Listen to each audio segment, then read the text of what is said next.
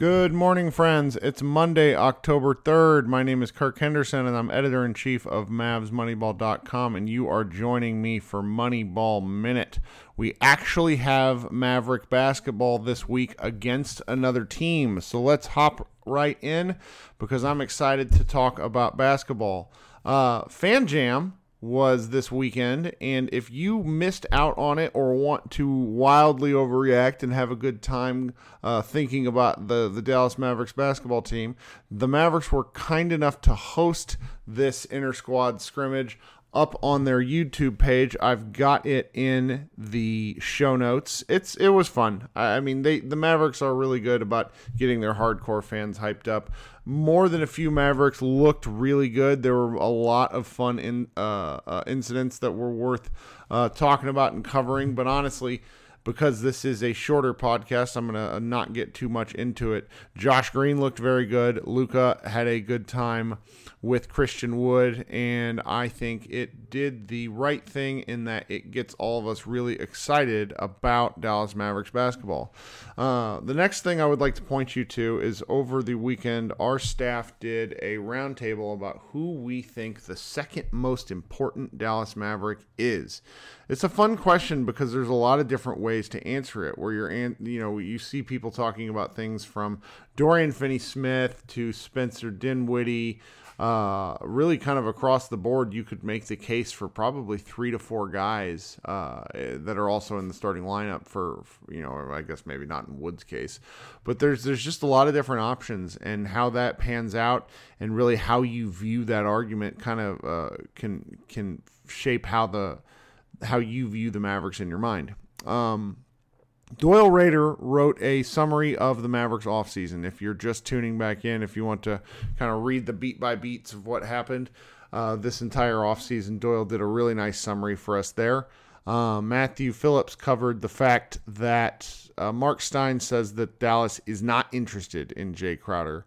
That came off, kind of as a response to a report from Shams Charania that Mavericks could be a place where Jay Crowder lands. He's looking for starter minutes, which he's not going to get in Dallas, that's for sure. So that it makes sense that he may not be linked with the team. That said, I still think the Mavericks should be interested in acquiring talent. But Crowder is a mercurial player. He's not quite as good a shooter as you might think. He's 32. He's just kind of a different guy in all instances. He's played for a lot of different basketball teams. You go look at his basketball reference, and I think there's an element as to why he hasn't stuck in certain places. And so, it's the Jay Crowder experiment, never began here in Dallas. The next piece I want to point you to is one of our new writers, Jack, makes an argument for the different options that could back up both Luka Doncic and Spencer Dinwiddie in terms of backup point guard minutes.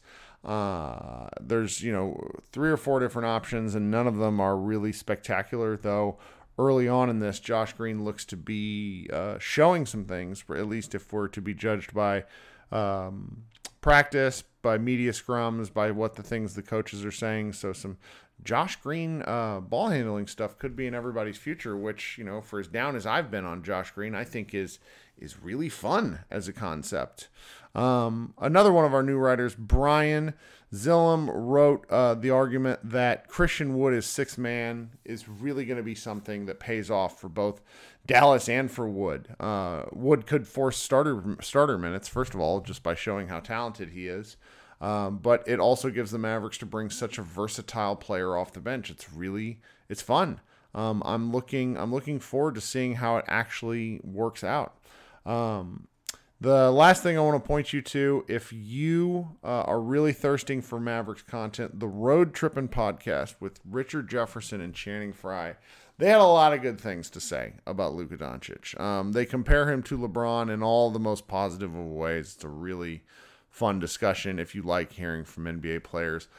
I'm a little worn out on the podcasting from professional basketball players, particularly as they refer to themselves as new media. But Fry and Richard Jefferson are a whole lot of fun. They like one another, obviously, having played their college basketball together, and they go way, way, way back. that's a good start. There's more, we have 3 more posts that are going to be on the site. Depending on when you download this, you could check this out. I'll probably talk about them a little bit more tomorrow. There's one coming from me, one coming from Brent Brooks that I think is kind of a unique piece. And we will talk about that a little more tomorrow. But if you're, please consider going to MavsMoneyball.com and checking everything out. Thanks so much for starting your week with me. This is Kirk Henderson, and this has been a Moneyball Minute, and we will talk to you a little later in the week.